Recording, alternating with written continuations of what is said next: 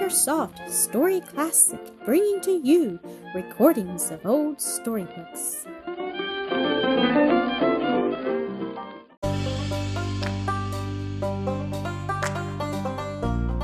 The Thorn in the Nest, Episode 11. The tops of the Alleghanies loomed up darkly against the eastern sky as it flushed with the rosy hues of a new day.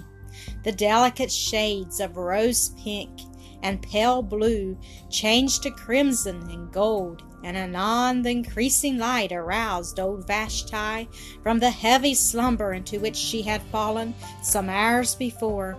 She started up, rubbed her eyes, and glanced from the window, muttered, "'Bout time this child was a-waking up and looking after tings. Sun's just gwine to peep above those mountains. Wonder how old marster about this time."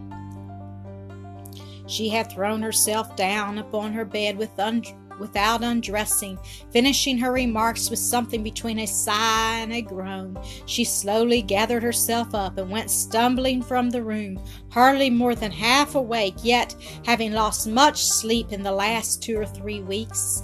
But reaching the upper chamber, where her mistress had kept solitary vigil through the night, she entered very quietly, extinguished the candle, drew aside the window curtains, letting in the morning light and air.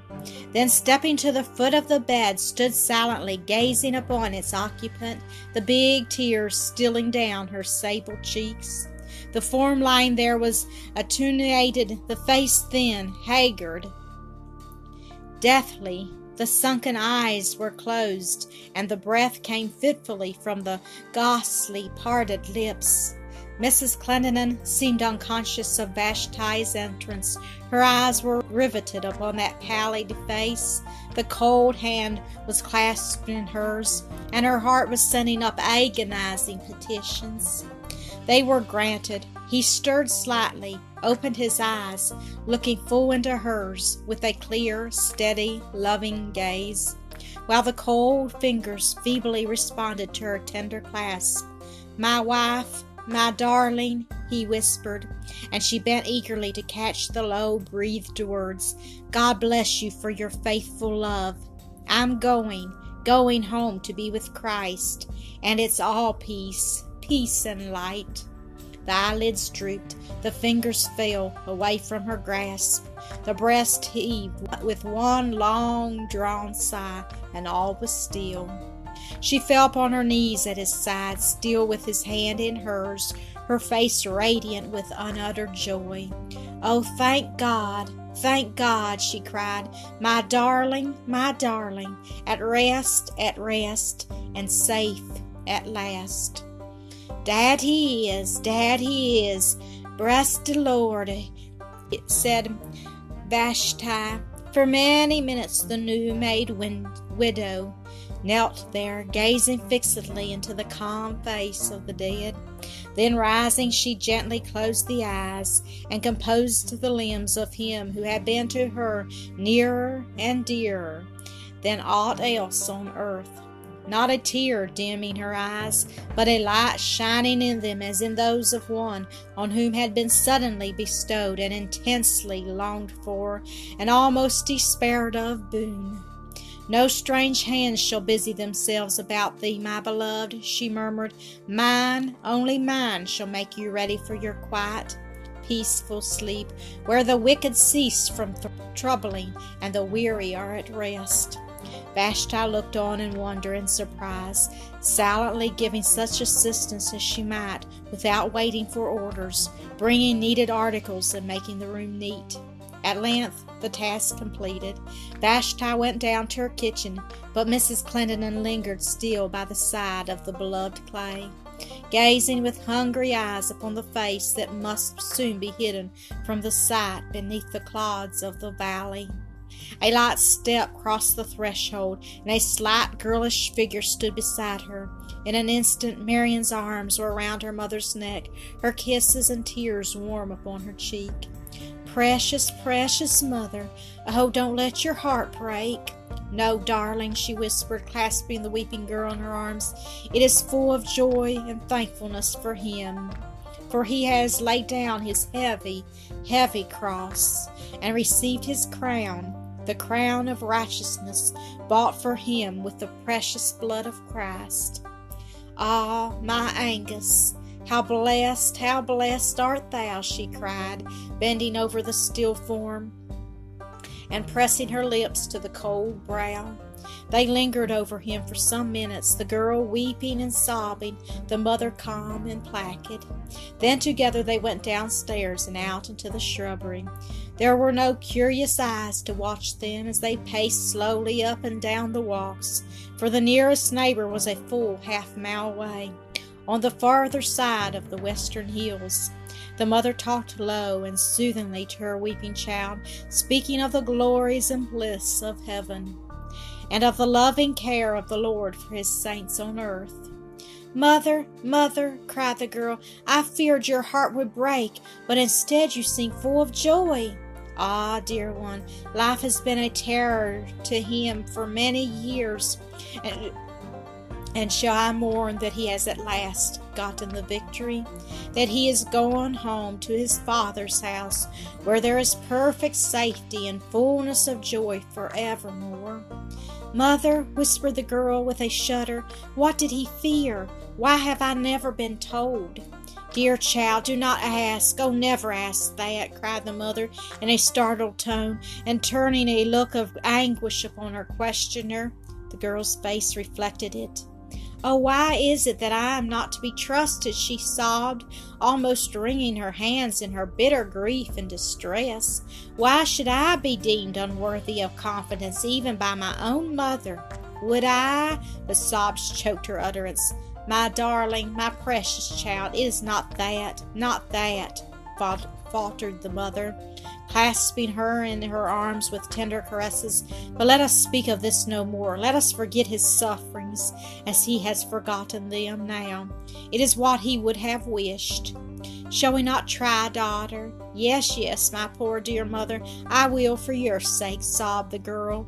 "Oh, if Kenneth were only here! When will he come?" "I do not know," said Mrs. Clendenin, sighing slightly. "It is now several weeks since my letter went, but there are often delays, and it may not have reached him yet. I think he would start at once on receiving it, but the journey is long and tedious at the best, and there may be unlooked-for detentions, consuming much time, so that we can hardly expect him for many days to come." The letter she spoke of was the same that had caused Kenneth's sudden departure from Chillicothe only the previous day. A month later he reached Glen Forest. Mrs. Clendenin, seated at the open window, saw him alight at the gate and hastened out to meet him. There was a silent embrace, then an earnest scanning by each of the other's face, noting the changes wrought by time and the wear and tear of life. Kenneth's eyes grew misty, for the dear face before him had aged very much since last he had looked upon it, and the dark hair had turned to silvery white. She was regarding him with wistful tenderness. "Yes," she said, answering his unspoken thought in a half-playful tone, yet smiling through gathering tears. "I am growing old, and you, my dear boy, are not quite so young as you were. Come in. Ah, it is good to have you here at home. You have heard, of course." "Yes, since arriving in the neighborhood, but I knew from your letter that all would be over long before I could reach you. It was a sore trial to think that even in the small comfort and support of your boy's presence must be denied you." "It was all right," she answered in low, sweet tones.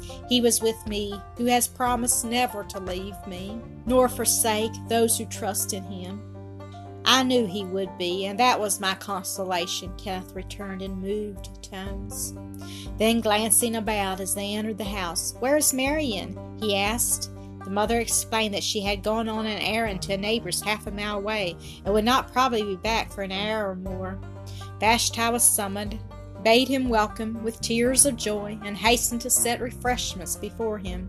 But he did them scant justice. His heart was too full of contending emotions to allow of much appetite, though he had not tasted food for some hours. Gazing upon the loved faces he had not seen for years, listening to the well-remembered tones of the dear voice that had been wont to soothe his childish griefs, to give the well-earned meed of praise, which was the highly prized reward of his boyish efforts to be and do all that was good, noble, and manly, he forgot to eat. She had much to tell of all that had occurred in the family during his absence, but her principal theme was the sickness and death of her husband. Kenneth listened with intense, sorrowful interest to her description of that last scene, and seemed to feel no surprise when she told of the joy and thankfulness with which she had parted from her heart's best treasure. He had risen from the table and drawn a chair to her side. "Dear mother," he said in faltering accents, taking her hand in his, "what a life yours has been! What but the grace of God could have sustained you through it all? Blessed be his holy name. It has always been sufficient for me," she answered. "Hitherto hath the Lord helped me, and I am persuaded that he will help me to the end." A moment's silence, which Kenneth was the first to break. "Tell me of Marian, mother," he said. "She has grown.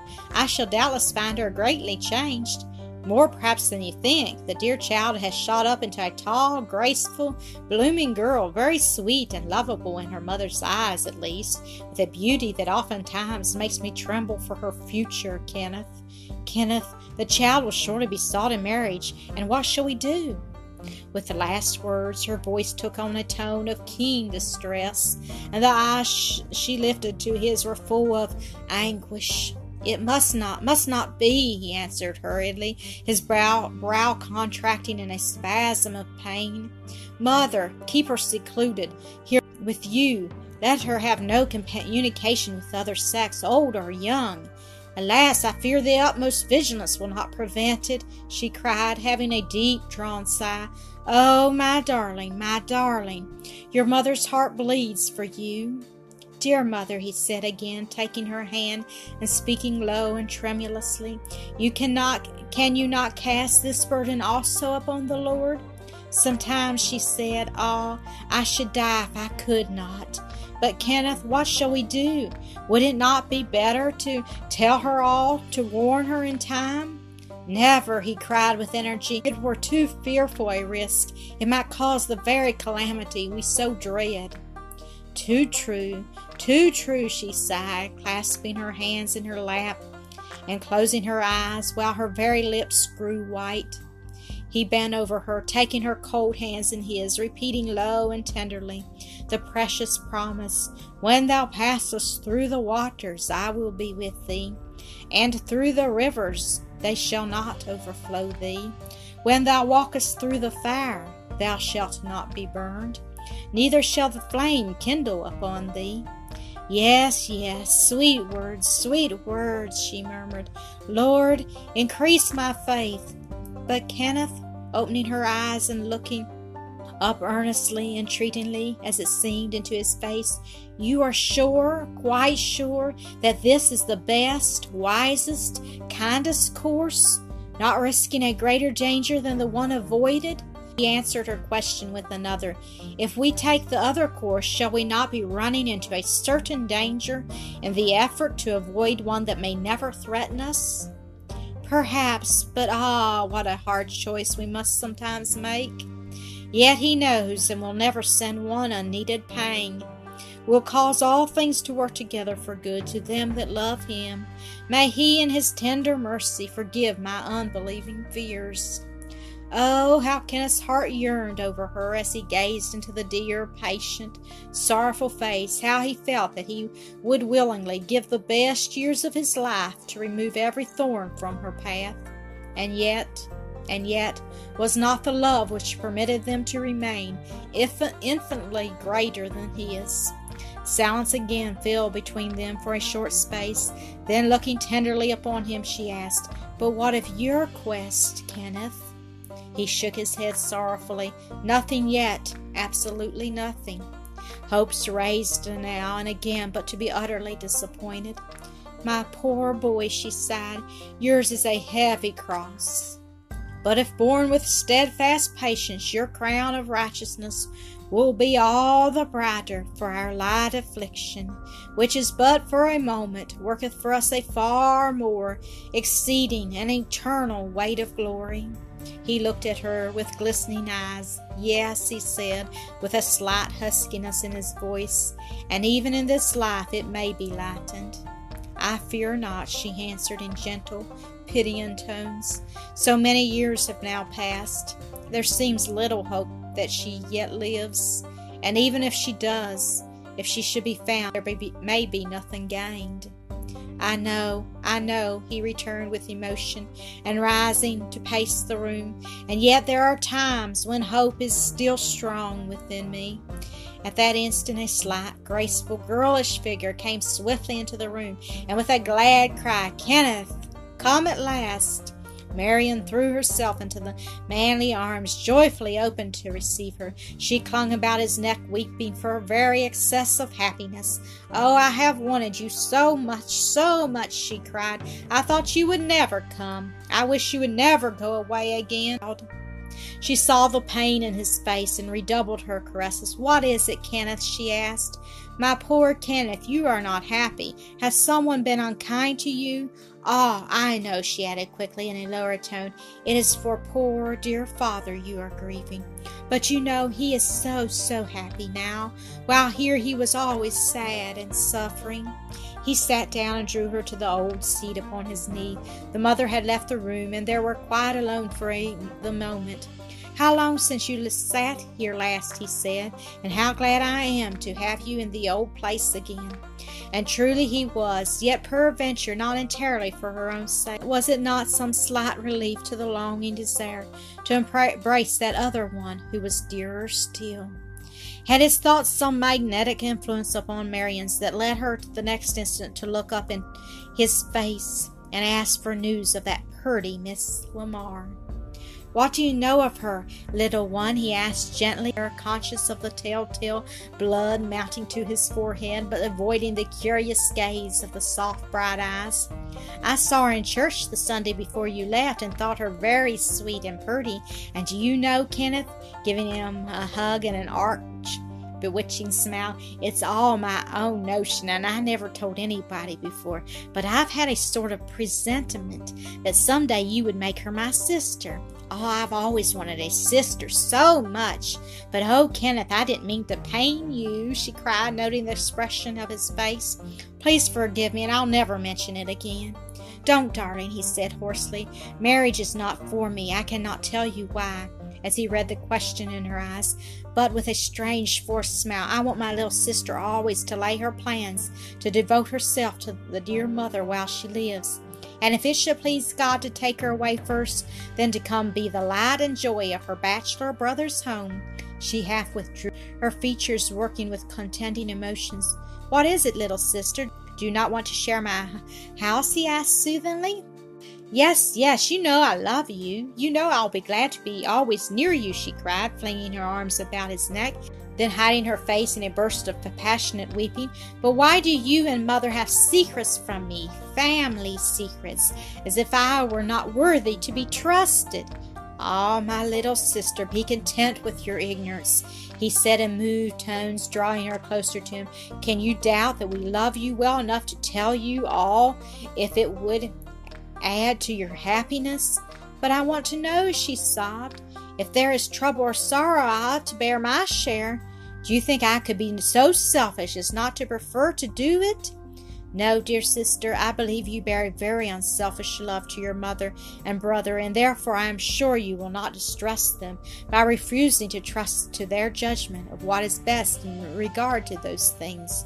Believe me, the knowledge you crave could bring you nothing but grief and anguish. It is all it has brought me. The day may come when you must be told, but do not try to hasten it. I can be here but a short time to arrange matters for mother and you, and while I stay, let us try to be happy." "Oh, yes," she cried, clinging to him and weeping afresh. Kenneth, why can't we have you always? I'll try to be content not to know anything, but just tell me one thing. Why do you search for a white woman among the Indians? I've learned from some of your letters about your long journeys in the wilderness. Why are you so anxious to find her, so grieved when you fail? Surely I may know that, may I not?" He considered a moment. "Yes," he sighed. If you insist upon it, I will tell you, though I know you will regret having asked, for the knowledge can bring you only sorrow. Shall I tell you?" She gave an eager assent, but at that moment the mother returned to the room, and he whispered in Marian's ear that they would defer it until another time. Some days later, a fitting opportunity presenting itself, she hastened to claim the fulfillment of his promise. But when he answered the question, she burst into bitter weeping, crying as she clung about his neck, "Oh, Kenneth, Kenneth, why did you tell me? Why did I ask? I wish I had not." And he had much ado to comfort her. Thank you for listening to another episode of AcreSoft Story Classic.